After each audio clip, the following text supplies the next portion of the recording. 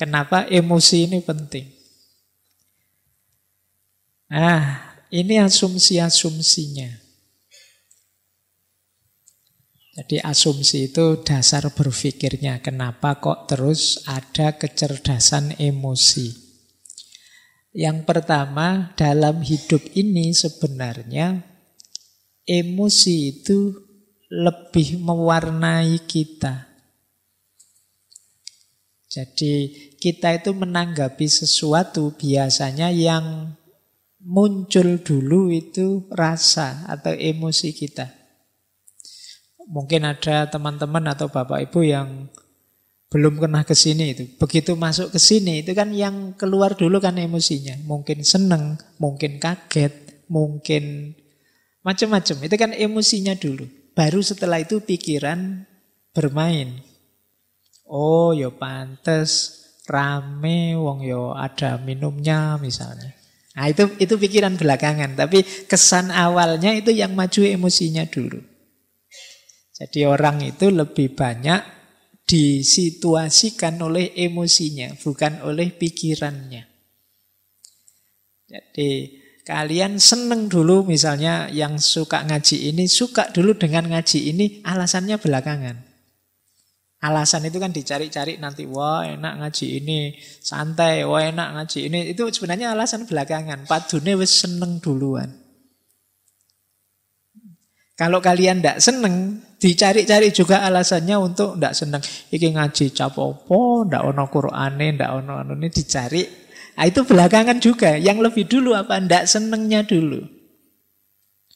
Yang setuju filsafat sama anti filsafat itu mesti suka dulu dan atau tidak suka dulu baru cari argumen. Nah, itu manusia. Jadi manusia itu lebih disituasikan oleh perasaan dan emosinya. Baru kemudian pikiran masuk. Meskipun tidak harga mati seperti saya bilang tadi. Bisa saja nanti setelah mikir dalam, wah keliru saya kalau seneng. Harusnya saya kritis ini. Nah, ini belakangan tapi bisa diubah. Nah, jadi itu asumsi pertama. Manusia itu disituasikan oleh emosi dan perasaannya. Baru kemudian pikiran merespon yang kedua. Pikiran itu kalau sudah merespon, biasanya terus dia menyimpulkan, kalau sudah begitu muncul tindakan. Saya seneng nih, kemudian iya sih karena itu santai, tidak ada tugas macam-macam, ada minumnya, ada terus akhirnya saya rajin ke sini. Jadi dari emosi masuk ke pikiran, kemudian muncul perilaku dan tindakan. Jadi kalau di situ saya tulis behavior, perilaku itu kan kalau terus-terusan jadi kebiasaan. Dan itulah nanti yang membentuk performan kita, profil kita. Baik, jadi rumusnya itu kalau emotional quotient. Jadi manusia itu disituasikan oleh emosinya, setelah itu pikiran merespon, dari situ muncul tindakan, dari tindakan itulah lahir performan, perilaku nyata dia, dan terakhir ini juga bukan harga mati. Kalau kemudian dia pikir, saya seharusnya tidak begitu, saya seharusnya tidak begini ya, bisa dibiasakan ulang. Yang semula rajin bisa kemudian, saya tidak usah ikut ngaji lagi saja, tidak ngaji lagi itu bisa. Tidak ada harga mati kalau manusia, dimensi batinnya. Baik, jadi ini asumsi-asumsinya. Nah, saya lanjut. Jadi ada 5 nanti, kalau ini menurut Daniel Goleman, 5 kunci kecerdasan emosi. Jadi orang yang cerdas secara emosi itu cirinya 5. Yang pertama self-awareness, yang kedua self-regulation, yang ketiga motivation, Yang keempat, empati. Yang kelima, social skill. Kuncinya di sini. Yang pertama apa? Self-awareness. Kesadaran diri. Mampu mengenali dirinya, mengenali emosinya, dorongan jiwanya, dan juga efeknya. Nah, ini namanya self-awareness. Wah, saya itu biasanya kalau ketemu teman yang seperti itu mudah tersinggung. Nah, ini mampu mengenali dirinya. Harus hati-hati ini saya. Nah, itu sadar diri. Wah, ini ngajinya sampai jam 10. Lama, saya biasanya tidur jam 9, berarti nanti mesti aku ngantuk. Kalau aku ngantuk, pikiran tidak jernih. Kalau pikiran tidak jernih, ya ngajinya tidak bisa masuk. Kalau kadang-kadang kalau ngantuk tidak ngerti kiri kanan, akhirnya nendang gelas. Kemudian, nah ini self-awareness, sadar diri. Jadi ngerti emosi-emosi yang bermain dalam dirinya. Dia bisa memprediksi kalau situasinya begini, nanti aku mesti begini. Kalau kondisinya begini, nanti aku mesti begitu. Ini orang yang sadar emosi. Yo, kalau tidak sadar emosi, gimana kita ngontrolnya? Kecerdasan emosi itu kan secara umum bagaimana kita mengontrol emosi kita. Lah kalau kita tidak tahu yang dikontrol apa kan ya berat. Jadi yang pertama ini self-awareness, sadar emosi. Yang kedua, setelah sadar apa? Self-regulation, ngontrol. Nah, kalau tadi sadar menerima, kalau ini ngontrol. Saya tahu ngobrol dengan orang kayak gini ini mesti membuat mangkel, membuat tersinggung, tapi saya tahanlah. Saya tidak marah, sing waras ngalah wis tidak apa-apa. Nah, ini namanya mampu, orang yang cerdas emosi. Hari ini kan sulit kita untuk bisa mengontrol ini. Kalau menyadari mungkin mudah ya, tapi ngontrol ini berat. Apalagi dorongan untuk yang negatif-negatif yang sudah sering kita lakukan. Biasanya orang itu kalau punya kebiasaan kok negatif itu kan sulit mengubahnya. Akhirnya apa? Mencari alasan agar yang ini sebenarnya negatif terus jadi positif. Jadi mencari alasan agar yang negatif-negatif tadi terus jadi positif. Bukan mengubah yang negatif jadi positif. Yang dicari alasannya saja. Nah ini berarti bukan self-regulation. Jadi misalnya biasanya rajin ngaji sih, tapi sekarang kok males ngaji ya. Terus dicari alasan, males ngaji. Ngaji itu kan sunnah, tidak wajib. Wong saya juga bukan ahli Al-Quran, wong ya bukan hafid, bukan. Jadi ya tidak masalah lah. Yang penting kan masih sholat, masih syahadat. Nah, ini namanya bikin alasan untuk kebiasaan yang sebenarnya kita tahu itu negatif. Ini ciri orang yang tidak bisa self-regulation. Jadi itu kedua. Jadi kemampuan mengontrol, mengalahkan emosi dan dorongan jiwa yang negatif. Ini negatif saya tidak usah lah. Misalnya buka HP, kok isinya begitu-begitu ya, ada gambar-gambar, ada video. Ini negatif, aku tidak usah lah. Jadi bukan malah, wah ini saya tidak sengaja loh ya, buka-buka sendiri loh, ini tidak begitu. Yang tidak sengaja kan tidak ada dosanya, salahnya sendiri yang upload. Ini bukan, ya enggak, itu namanya cari alasan. Kalau sudah tahu buruk ya kita tahan diri. Nah ini namanya kemampuan emosi. Jadi kecerdasan emosi untuk melakukan self-regulation. Yang ketiga motivation. Motivation ya melakukan sesuatu dari dalam, bukan karena dorongan atau pamrih dari luar. Saya mau sih Pak rajin, asal imbalannya apa? Kalau masih ada asal imbalannya apa, berarti belum motivation, belum termotivasi, masih berpamrih. Jadi orang yang cerdas secara emosi, seperti saya jelaskan tadi, dia bisa memotivasi dirinya. Tidak menunggu dimotivasi orang. Tak sering ada teman-teman mahasiswa itu ketemu saya, gimana ya Pak caranya biar saya rajin membaca? Gimana ya Pak caranya biar saya tekun kalau nulis gimana? Ini sebenarnya hubungannya dengan memotivasi diri. Loh kalau kamu tahu itu baik, itu manfaat, mbok sudah dirimu agak dipres sedikit, agak dipaksa sedikit untuk melakukan itu. Itu namanya motivasi, motivation. Jadi ini penting. Karena kadang-kadang untuk sesuatu yang free kita keluar high cost. Sesuatu yang sebenarnya bisa kita hidupkan langsung, kita perlu pendorong yang mahal untuk diri kita.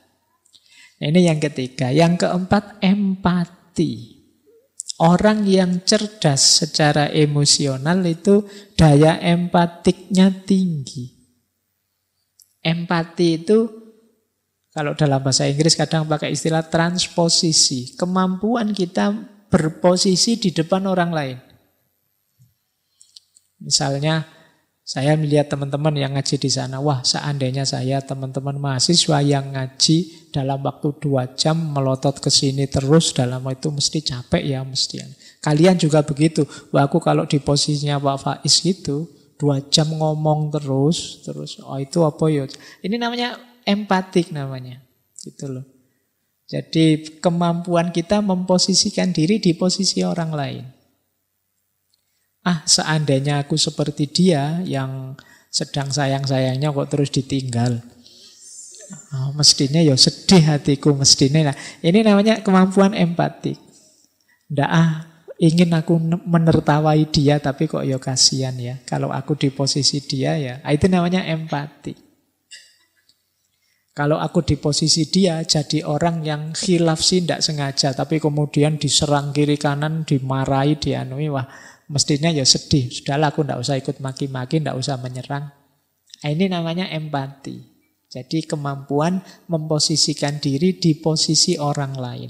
Ini akan jadi kunci nanti dalam hubungan sosial. Nah, yang kelima, social skill. Social skill ini kemampuan menata hubungan, membangun jaringan dengan orang lain. Jadi orang yang mudah bergaul, enak bergaul, gampang diterima di mana-mana, itu namanya social skill.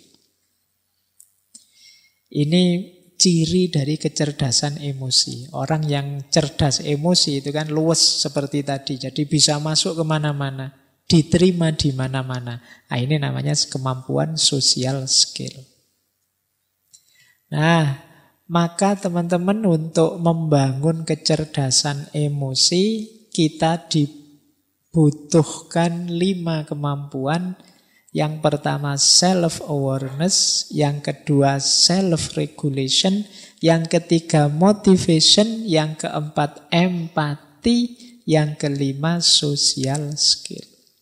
Ini diingat-ingat nanti kuncinya di 5 hal ini. Baik, sekarang indikator sebelum nanti ke teknik-tekniknya.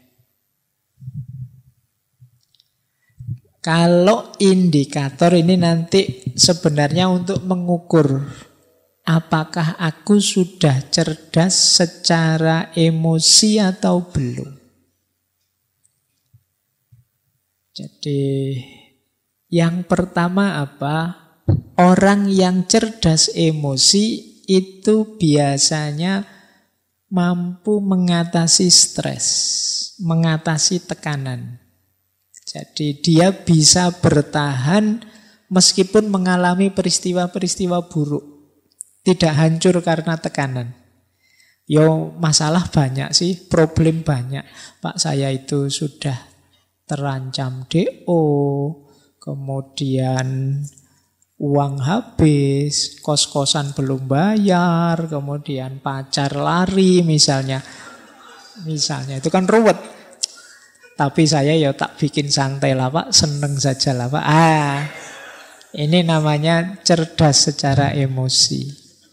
Jadi mampu mengelola problem, tidak hancur karena problem. Nah, meskipun kadang kamu itu cerdas apa ndak waras. Ya masalah sebesar itu kok cengenges-cengenges. Jadi, tapi memang di antara cirinya orang cerdas emosi itu mampu mengatasi stres. Dia tangguh. Yang kedua, daya tahan dirinya kuat. Jadi mampu menahan diri. Saya siap melekan hari ini demi besok tulisanku selesai. Ini kemampuan daya tahan diri. Jadi melekan itu kan tidak enak. Tapi aku siap menahan tidak enak sebentar demi kenyamanan yang lebih besar nanti. Ini orang cerdas emosi. Sudahlah, saya tahan saja dimarah-marahi dosen, yang penting nanti ditandatangani lah. Ini lumayan emosimu, cerdas secara emosi. Paling nanti dosennya lah ya bosen-bosen sendiri sama saya. Lama-lama ya ditandatangani. Nah ini ciri kedua. Jadi orang yang cerdas emosi itu punya daya tahan diri yang bagus. Punya ketangguhan, keuletan, kesabaran mengikuti proses. Saya tahu tidak ada yang instan, maka ya saya ikuti prosesnya. Ini mampu mengendalikan diri. Yang ketiga, orang cerdas emosi itu mampu mengelola suasana hati seperti yang dia inginkan. Jadi, biasanya orangnya tenang. Ada masalah, ya, tapi bukan berarti aku harus gelisah. Ada problem, ya. Kadang-kadang ya sedih, kadang-kadang ya ruwet hidup ini, tapi ya tenang saja.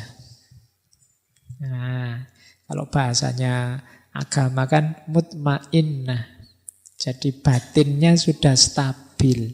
Apapun yang terjadi tidak belok-belok sudah, tidak naik turun lagi. Nah, ini orang yang cerdas secara emosi.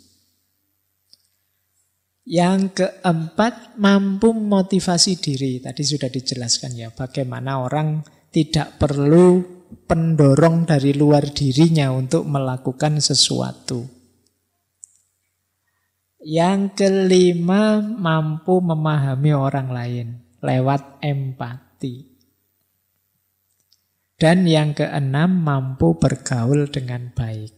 Kok punya teman pintar sekali bergaul, di mana-mana disukai. Ini berarti kecerdasan emosinya tinggi. Berarti apa, teman-teman? Melatih kecerdasan emosi itu sebenarnya melatih untuk melakukan 6 hal ini.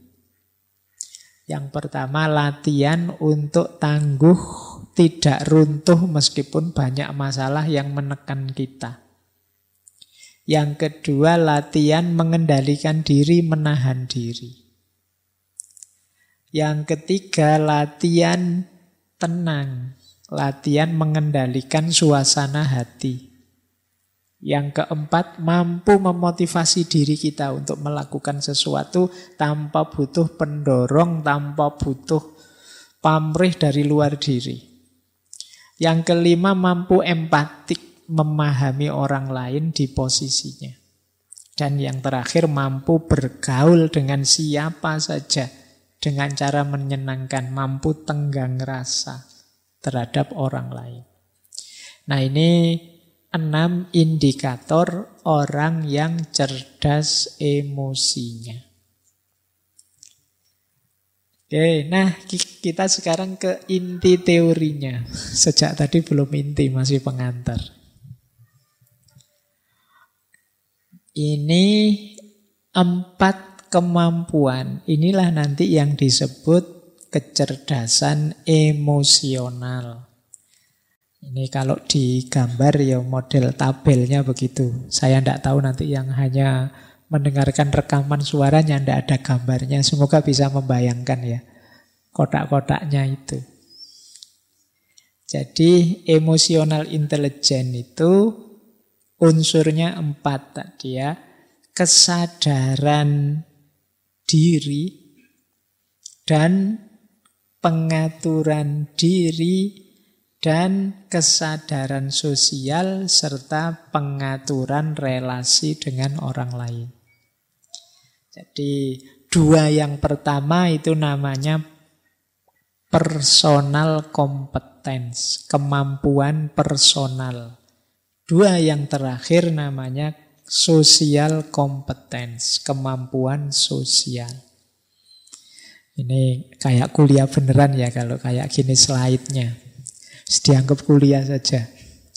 Jadi kesadaran kita sadar emosi kita dan mampu mengelolanya. Kita sadar sebagai makhluk sosial dan mampu mengelolanya. Sebenarnya kuncinya itu yang disebut kompetensi personal dan kompetensi sosial.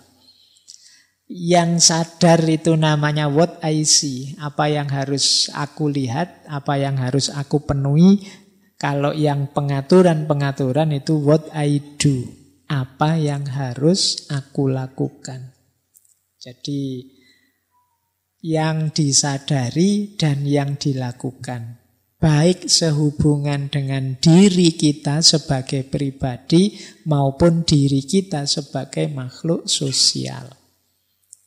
Sederhananya itu sebenarnya kecerdasan emosi itu. Nah, sekarang kita gali satu demi satu. Kesadaran diri itu cirinya 4. Yang pertama tadi ya, mampu mengenali emosi dalam diri kita. Saya itu rasanya sekarang kayak gimana sih? Itu bisa. Saya Pak rasanya capek Pak, bosen Pak, lelah Pak, jenuh Pak, dan lain sebagainya. Ini mampu mengenali emosi. Terus menerima diri apa adanya. Kan sulit kadang orang itu susah menerima dirinya. Menganggapnya dirinya baik terus. Tidak sadar kadang-kadang ya banyak jelek-jeleknya. Jadi tahu dan menerima. Saya baru sadar misalnya, saya kalau ngaji kok ngadep sana terus ya, tidak pernah ngadep sini ya. Jangan-jangan ada yang tidak beres ini di emosinya. Misalnya ada dorongan-dorongan tidak sadar ngadep sana misalnya. Nah ini diterima dulu, iya ya. Mestinya ya tidak begitu, mestinya ya ngadep ke sana juga, ngadep teman-teman cowok-cowok yang di sana, kok saya ngadep sini terus ya misalnya. Nah, dan itu bukan harga mati, berarti kan besok ngajinya ngadep sana juga lah, tidak ngadep sini. Tapi diterima dulu.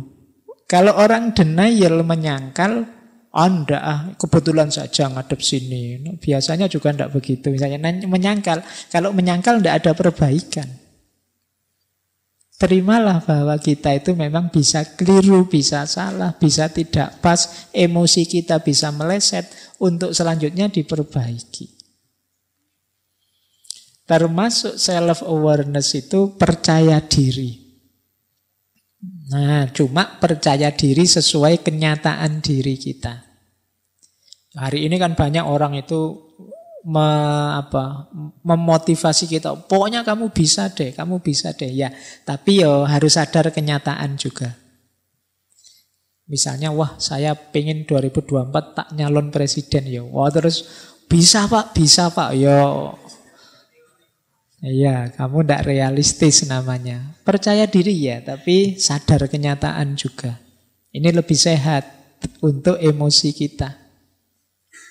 Kemudian yang terakhir, mampu menertawakan diri. Ini menarik. Menertawakan diri itu berarti apa? Aku menerima bahwa aku ini banyak kekurangan juga. Ada salah, ada khilafnya juga. Meskipun aku ya tidak putus asa. Jadi ini kan terus menertawakan diri. Bodoh banget aku ini. Gitu. Saya sering kalau mahasiswa itu di kelas diperintah apa tidak bisa, itu malah ketawa. Harusnya kan sedih, dia malah ketawa. Tidak bisa ya Pak, tidak mampu ya Pak. Kan sering begitu. Jadi kamu sudah baca belum? Belum baca ya Pak. Terus ketawa. Tidak apa-apa, anggap saja itu menertawakan dirimu. Kadang-kadang kan aku heran, kamu ketawa, yang diketawain siapa? Mungkin dirinya sendiri, bahwa betapa konyolnya aku, betapa tidak bertanggung jawabnya aku. Tidak masalah, jadi salah tidak membawa putus asa, tapi membawa penertawaan diri bahwa aku ini memang belum baik, aku ini memang belum bagus, saatnya untuk diperbaiki. Nah ini ciri-ciri orang sadar diri. Nah, strateginya apa untuk membangun kesadaran diri? Yang pertama, ayo merenungi nilai-nilai hidup. Kesadaran diri itu selalu gandeng, selalu bersama dengan nilai-nilai hidup. Orang bisa memvalue dirinya itu kan dasarnya nilai yang dia pegangi. Aku kok marah, padahal harusnya aku ini penyabar loh.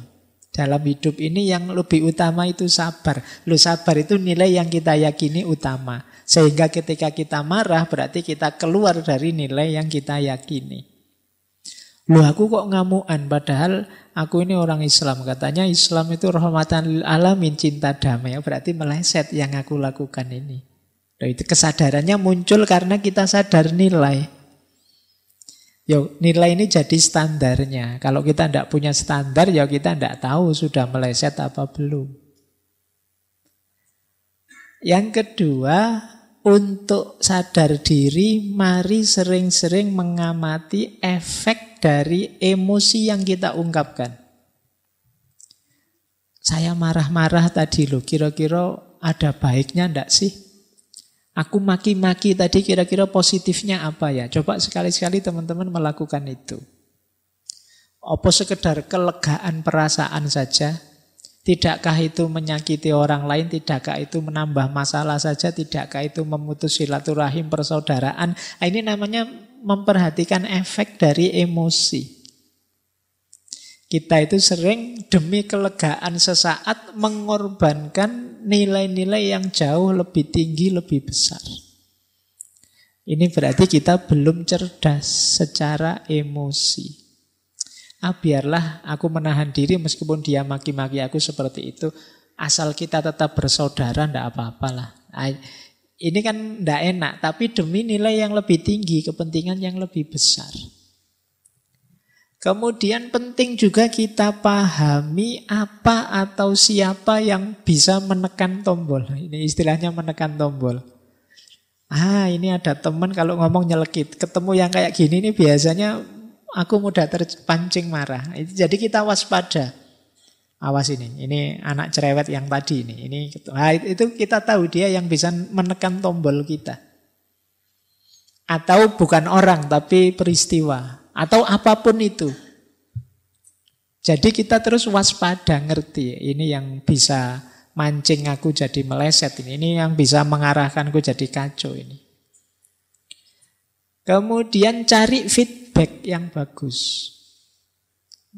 Manusia itu ada keterbatasannya termasuk ketika kita membaca diri kita sendiri. Seringkali tidak objektif. Yang jelek kita anggap baik dan lain sebagainya. Maka pendapat orang, komentar orang perlu kita cari juga. Jangan-jangan kita merasa ngomongnya sudah baik ternyata menyakiti orang. Ini namanya feedback. Untuk dapat feedback yang baik kita perlu teman yang dipercaya. Cari teman yang bisa dipercaya. Kemudian tetapkan tujuan. Saya harus lebih baik. Saya harus lebih sabar. Saya harus lebih pemaaf. Saya harus lebih santun ngomongnya. Ini namanya ada tujuan.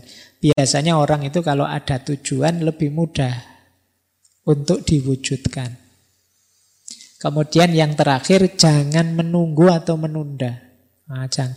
Iya Pak, yang disampaikan Pak Faiz itu menurut saya penting, bagus. Tapi besok lah Pak, masaan.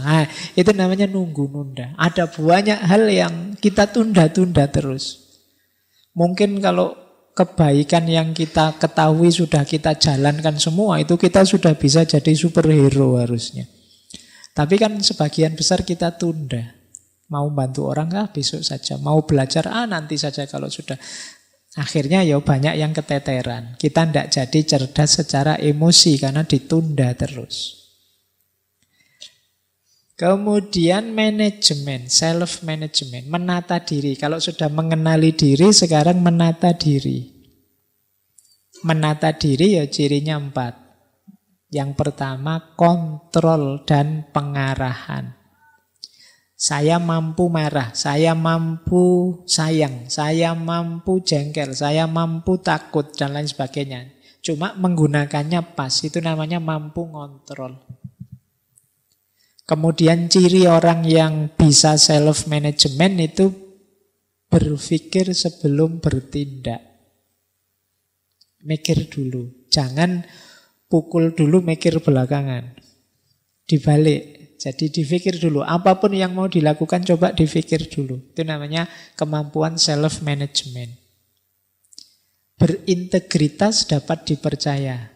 Jadi orang yang teguh pada prinsip, pada nilai, pada pendiriannya. Ini namanya orang yang berintegritas. Dan dia dapat dipercaya. Jangan takut dengan saya jujur kok. Saya kalau disuruh jaga rahasia, ya saya jaga beneran. Nah, ini namanya berintegritas.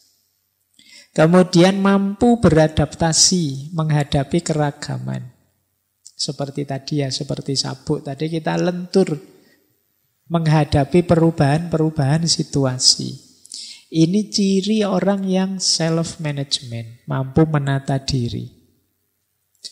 Strateginya 4 untuk memudahkan self-management. Yang pertama apa? Kendalikan self-talk. Self-talk itu vonis kita, penilaian kita, rayuan kita pada diri kita sendiri, itu self-talk. Jangan sering-sering bilang, aku kok begitu ya, dasar bodoh. Nah, ini self-talk. Nganggap dirinya sendiri bodoh.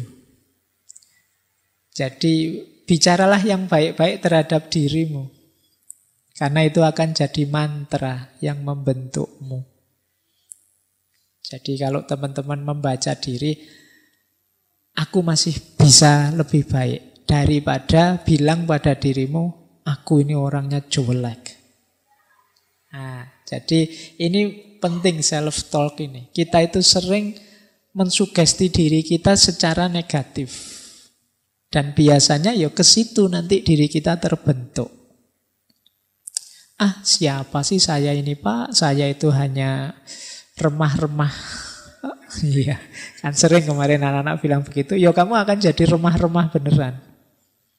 Akan lebih positif ya, masih banyak hal yang belum saya mampu Pak, tapi insya Allah tidak lama lagi yang ingin saya bisa akan saya kuasai. Nah, itu kan lebih positif, membuatmu bersemangat untuk berjuang. Jadi kendalikan self-talk. Kemudian hitung sampai 10. Ini sebenarnya adagium. Jadi hitung sampai 10 itu kalau mau melakukan apa-apa dipikir dulu. Wah, kurang ajar dia, ngomong jelek tentang aku di medsos, tak bales Sebelum bales dihitung dulu sampai 10. Bales bener apa enggak? Nanti efeknya apa kalau dibales? Sudahlah, pokoknya harus menang. Kedua, dibales tenan apa enggak? Nanti sampai 10 kali coba. Undur sampai 10 kali. Ini sebenarnya memberi kesempatan kita untuk berpikir dulu deh. Pertimbangkan masak-masak, termasuk efeknya. Karena kalau sudah terkirim, apalagi sudah dibaca sana, nanti jangan-jangan masalah baru muncul.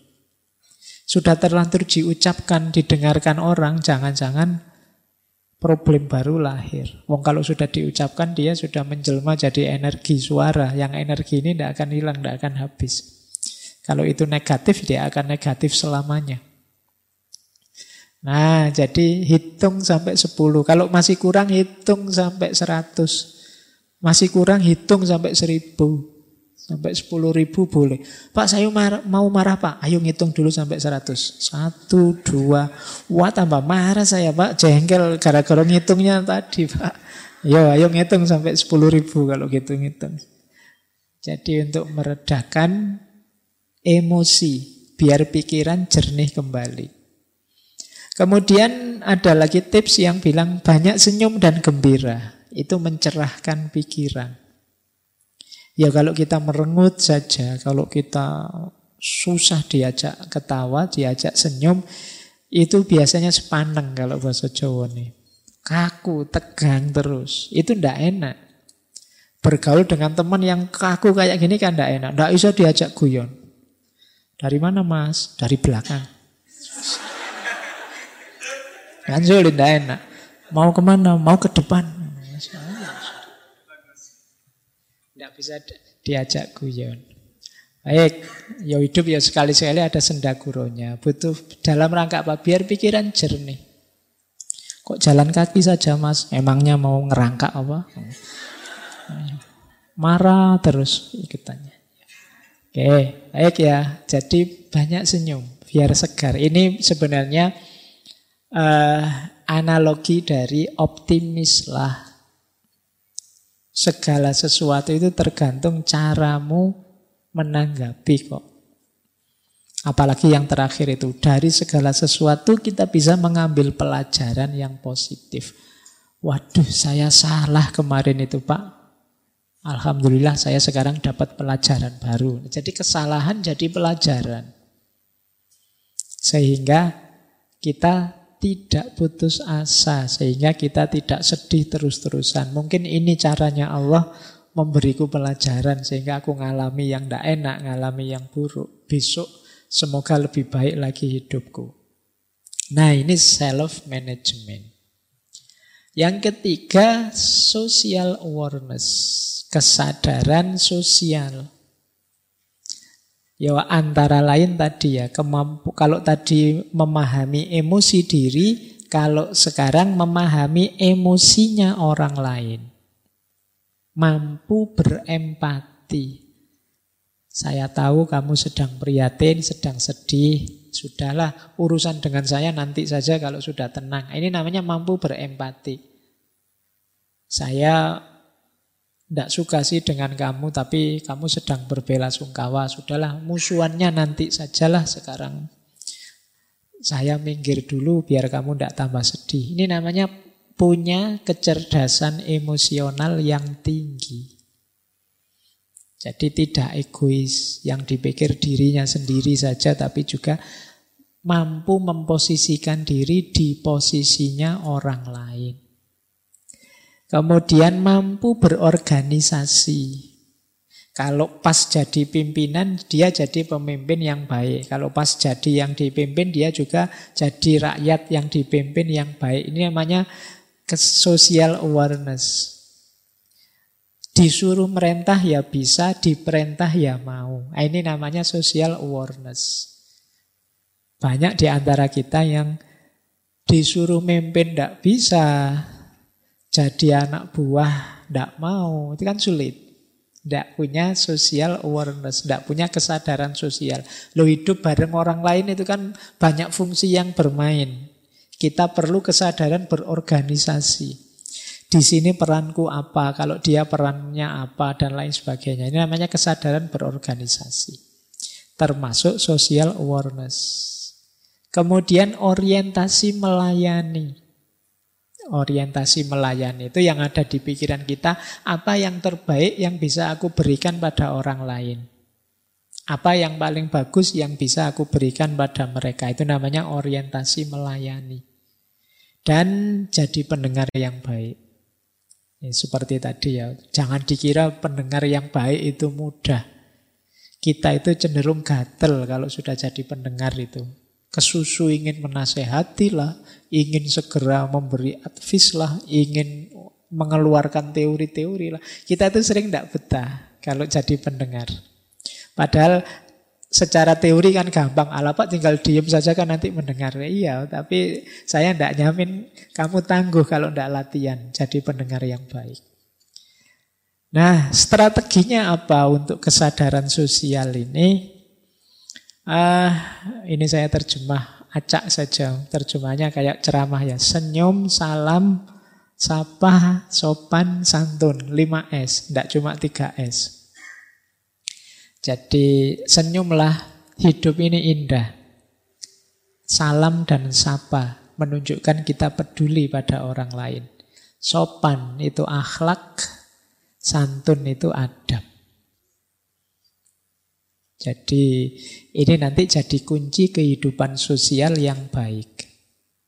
Pikiran yang optimis, kemudian wajah yang ceria, kemudian diri yang mudah bergaul, salam, sapa itu simbol kepedulian, akhlaknya hidup, adabnya jalan. Ini akan membantu menghidupkan kesadaran sosial. Kemudian walk in their shoes. Walk in their shoes itu berjalan dengan sepatunya mereka. Ini namanya empati. Kalau kita ngobrol dengan anak kecil, ya cara ngomongnya kita turunkan ke level anak kecil. Ngobrol dengan orang tua, ya sesuai dengan tataran orang tua. Itu namanya walk in their shoes. Itu bagian dari empati. Jangan ngobrol dengan anak kecil nanti pakai bahasa filsafat. Nggak cocok. Nanti sama adikmu yang masih sekolah TK. Gini loh Dek, menurut Aristoteles itu... Ya mereka ndak ngangkat. Jadi harus walk in their shoes. Jadi biar ngerti sesuai dengan level mereka. Ini termasuk kemampuan sosial, kesadaran sosial. Nah yang keempat, meningkatkan kemampuan nonverbal. Membaca nonverbal tadi, intonasi suara, ekspresi wajah, bahasa tubuh, gestur, dan lain sebagainya. Nah ini kita juga harus cerdas. Jadi berhadapan dengan orang itu kadang-kadang dia kesulitan mengungkapkan tapi kelihatan dari gelagatnya. Jadi mungkin intonasi suaranya tiba-tiba jadi bulat misalnya. Waduh gimana ya Pak, salah itu berarti dia sedang gelisah. Atau ekspresi wajahnya. Atau bahasa tubuhnya, gestur yang dia pakai, dan lain sebagainya. Entah sadar, entah tidak. Nah itu, kalau kita cerdas di sini, ya berarti kemampuan emosional kita lumayan. Karena dia bagian dari kesadaran sosial. Baik, nah ini yang keempat. Skill dari kecerdasan emosional yaitu relationship management. Jadi mampu mengatur, memanage hubungan dengan siapa saja. Tidak hanya harus dengan istri atau dengan anak atau dengan pacar, dengan siapa saja. Cirinya 4. Yang pertama, mampu menjalin hubungan. Banyak orang yang sulit menjalin hubungan. Banyak orang yang mau kenalan saja bulet sampai semester 3 baru kenalan. Itu berarti dia sulit menjalin hubungan. Dilirik-lirik terus nggak berani nyopo, nggak berani, itu berarti sulit menjalin hubungan. Sementara temennya yang lain itu hari pertama sudah kenal nama-nama temennya sak kelas. Nah, itu berarti dia punya kemampuan relationship management yang bagus. Ada orang yang sulit, ada orang yang mudah. Tapi seperti saya bilang tadi, ini bukan harga mati. Jadi setiap orang bisa kok kalau memang ingin. Pak, saya ingin jadi orang yang ramah, apa bisa ya Pak? Bisa. Saya ingin jadi orang yang mudah dikenal, mudah dekat dengan orang lain, bisa. Nah yang kedua, mampu menemukan dasar yang sama dan membangun kebersamaan. Jadi biasanya orang itu suka melihat aku dan kamu bedanya apa. Tapi orang yang punya kemampuan relationship management itu justru lebih melihat samanya apa. Wah kita sama-sama senang ngaji filsafat nih. Meskipun nanti mungkin di medsos gegeran lagi. Tapi kan ada yang dilihat dasar yang sama. Jadi kalau Bhinneka Tunggal Ika itu yang difokusi yang ikanya. Jadi, wah sama-sama orang Jogja. Meleset orang Jogjanya ya, kita sama-sama Muslim. Meleset Muslimnya, kita sama-sama Indonesia kok. Meleset Indonesianya, kita sama-sama warga dunia. Meleset warga dunianya, kita sama-sama manusia. Meleset manusia, ya kita makhluknya Allah semua lah ya. Jadi ini namanya kesadaran membangun kebersamaan. Jadi selalu ada alasan untuk kita hidup bersama saling rukun. Cuma memang orang itu biasanya lebih suka mencari basis yang berbeda. Wah, kamu pro kubu sana ya? Berarti musuhku ini. Nah, terus begitu. Hari ini kan logika kita selalu begitu. Tidak, wah kamu pro kubu sana ya, enggak apa-apalah. Yang penting kan kita masih sama-sama Indonesia. Kubu sana juga Indonesia. Nah ini namanya kemampuan menjalin hubungan dengan dasar yang sama. Lebih fokus melihat samanya. Wah, kamu alirannya itu ya. Enggak apa-apa, sama-sama muslim kok kita. Sama-sama Indonesianya kok kita. Nah, ini namanya kemampuan menemukan dasar yang sama. Kemudian persuasif. Jadi persuasif ini biasanya lawannya agresif. Agresif itu ingin menguasai, ingin mendominasi, ingin menang-menangan. Tapi kalau persuasif, ya saling mempengaruhi dalam kebaikan dengan cara yang baik. Kadang-kadang diartikan membujuk, merayu, itu kan persuasi. Jadi karakter orang yang bagus, manajemen hubungannya itu persuasif. Jadi mendorong orang, membangkitkan orang tanpa harus mendominasi, tanpa harus memaksa, tanpa harus menyerang. Kemudian komitmen, dedikasi, dan melayani. Jadi hidup bersama itu kan biasanya kan ada kesepakatan-kesepakatan bersama. Ada keinginan bersama, cita-cita bersama. Nah, orang yang canggih pengaturan emosinya itu mampu berkomitmen. Jadi, wah ini urusan bareng-bareng kita bersama. Tidak apa-apalah saya sedikit berkorban, yang penting keinginan kita bersama tercapai. Ini namanya komitmen. Kemudian dedikasi. Dedikasi itu yang mempersembahkan diri untuk demi kebersamaan. Nyambung dengan melayani tadi. Nah, strateginya jujur, terbuka, memahami. Jadi kalau kita jujur itu enak. Orang tahu apa yang kita inginkan, apa yang kita sukai atau tidak kita sukai. Kemudian terbuka. Orang terbuka itu enak karena dia masih bisa diajak ngobrol, dia masih bisa diajak diskusi, dia masih bisa saling menasehati. Karena kalau orang sudah tertutup, mengklaim dirinya yang paling benar, paling tinggi, paling baik, paling bagus, dia tidak akan bisa saling dengan kita. Dia pasti inginnya dia lebih tinggi, kita di bawahnya. Kalau sudah seperti ini ya sulit untuk membangun hubungan yang baik. Makanya ada hadis yang menyatakan kita harus menolong saudara kita baik yang zalim atau yang mazlum. Zalim ini ingin berposisi di atas. Mazlum itu yang memposisikan dirinya di bawah. Dua-duanya harus kita tolong. Karena relasi yang zalim dan mazlum ini relasi yang tidak sehat. Bahkan relasi yang tabrakan dengan semangat tauhid. Jadi terbuka dan mau memahami. Mau menerima kritik, mau ngaku, mau memperbaiki kalau salah. Itu kan enak. Kita punya teman dikritik tidak marah. Kalau pas salah ya dia ngaku. Begitu sadar salah dia siap memperbaiki. Kita lebih senang teman yang seperti ini daripada teman yang mungkin pinter tapi ingin menang terus, ingin unggul terus, tidak mau disalahkan. Maka kembangkanlah mental ini kalau ingin jadi pribadi yang menyenangkan, disukai. Jadi sadari bahwa kita itu ya banyak kelemahan. Terima kasih masih ada teman yang mengingatkan. Kemudian akui kalau kita memang salah dan siap memperbaiki. Nah, ini strategi kedua. Yang ketiga, mengakui yang dirasakan orang lain. Ini bagian dari empati tadi.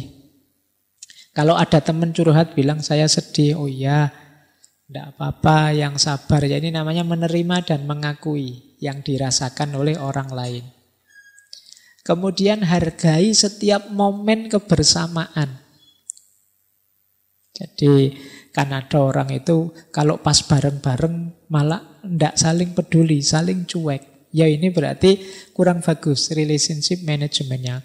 Lama tidak ketemu, begitu ketemu gimana kabarnya? Baik, terus sudah. Yang satu pegang HP ngadep sana, satu pegang HP ngadep sana.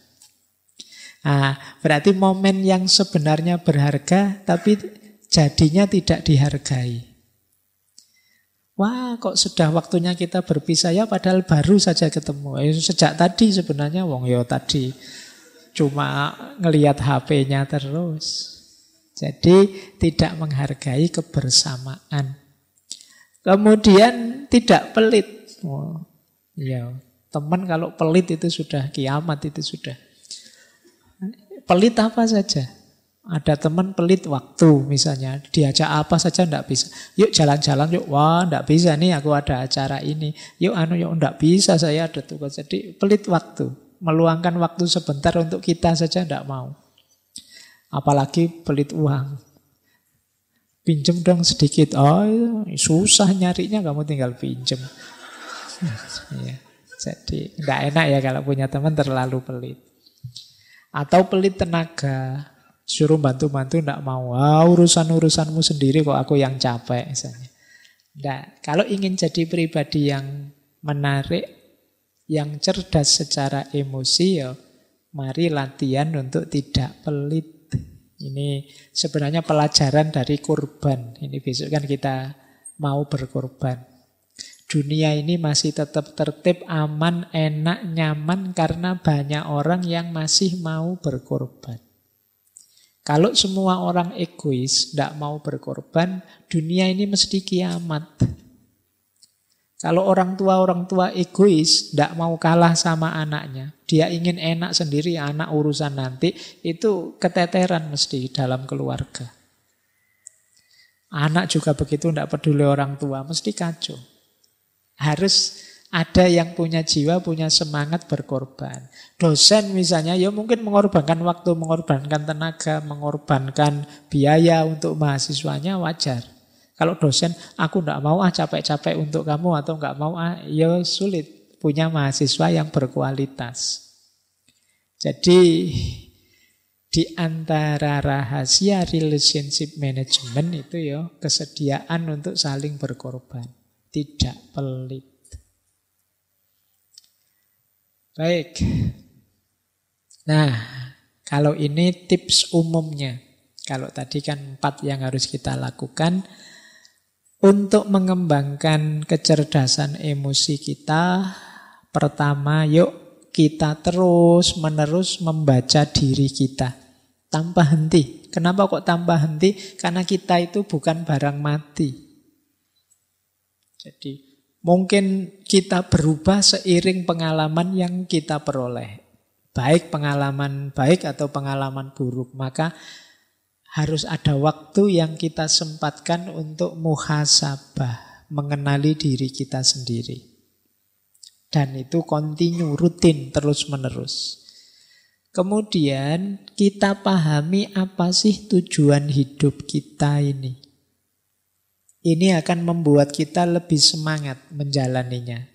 Kita melakukan sesuatu dan punya tujuan itu kan lebih kondusif daripada tidak tahu nanti mau kemana. Saya jadi orang baik itu mau apa atau Pak? Itu kalau kita tidak tahu tujuannya kemana itu kan semangatnya kurang. Tapi kalau kita tahu tidak Pak, ini dalam rangka memperoleh ridhonya Allah misalnya. Itu kan tujuannya jelas. Ini dalam rangka biar adil makmur kita. Itu tujuannya jelas. Jadi mari memperjelas tujuan.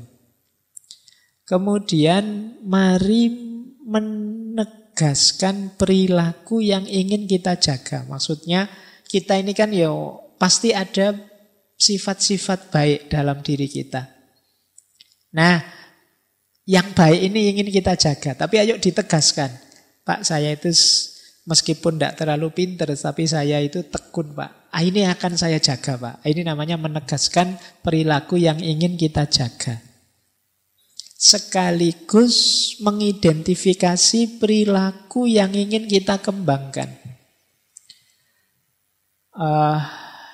Saya orangnya tidak sabaran Pak, tapi saya ingin jadi orang sabar. Ini berarti perilaku yang ingin saya kembangkan. Kita latihan untuk jadi orang sabar. Kemudian membiasakan diri dengan perilaku baru yang lebih baik. Jadi karakter, sifat, perilaku itu kan dia tertanam kalau kita biasakan. Maka riyadhah kita antara lain membiasakan perilaku yang baik. Kemudian menelaah buah atau efek dari apa yang kita lakukan. Kita itu kan sering perbuatan kita dasarnya dorongan emosi. Nah, mungkin saat kita jalankan kita tidak sadar, tapi selanjutnya mari kita berefleksi. Tadi aku ngomong gitu itu pantas enggak sih? Tadi aku mengungkapkan yang seperti itu sopan enggak sih? Nah, ini namanya mikir efek dari yang sudah kita lakukan. Nah, kalau kita mengembangkan kecerdasan emosional kita secara tekun dengan cara-cara ini ya seperti di awal tadi, maka kemungkinan akan IQ kita nilainya akan semakin meningkat. Jadi kecerdasan emosi kita akan meningkat. Kalau tadi disebut bahwa ini sekitar 40% lebih menentukan kesuksesan kita, ya berarti kita sudah punya 40% variabel kesuksesan ketika kita bisa menaklukkan emosi kita. Baik, ini waktunya sudah tinggal 10 menit. Ini kalimat dari Daniel Goleman. Itu wajahnya. Ya. Kata Goleman, kalau engkau tidak menguasai emosimu, tidak sadar tentang dirimu, tidak mampu menata tekanan emosimu, tidak memiliki empati, tidak memiliki hubungan yang baik, maka sepintar apapun dirimu, engkau tidak akan dapat melangkah jauh. Jadi ya engkau akan jago kandang saja, hebat tapi untuk dirimu saja, pinter tapi untuk dirimu saja. Kamu tidak akan bisa sukses kemana-mana. Jadi engkau tidak akan tercapai cita-citamu, keinginanmu yang tinggi. Karena itu tadi, kamu tidak kenal dirimu. Apalagi yang berhubungan dengan orang lain. Nah, ini quotes dari Daniel Goleman.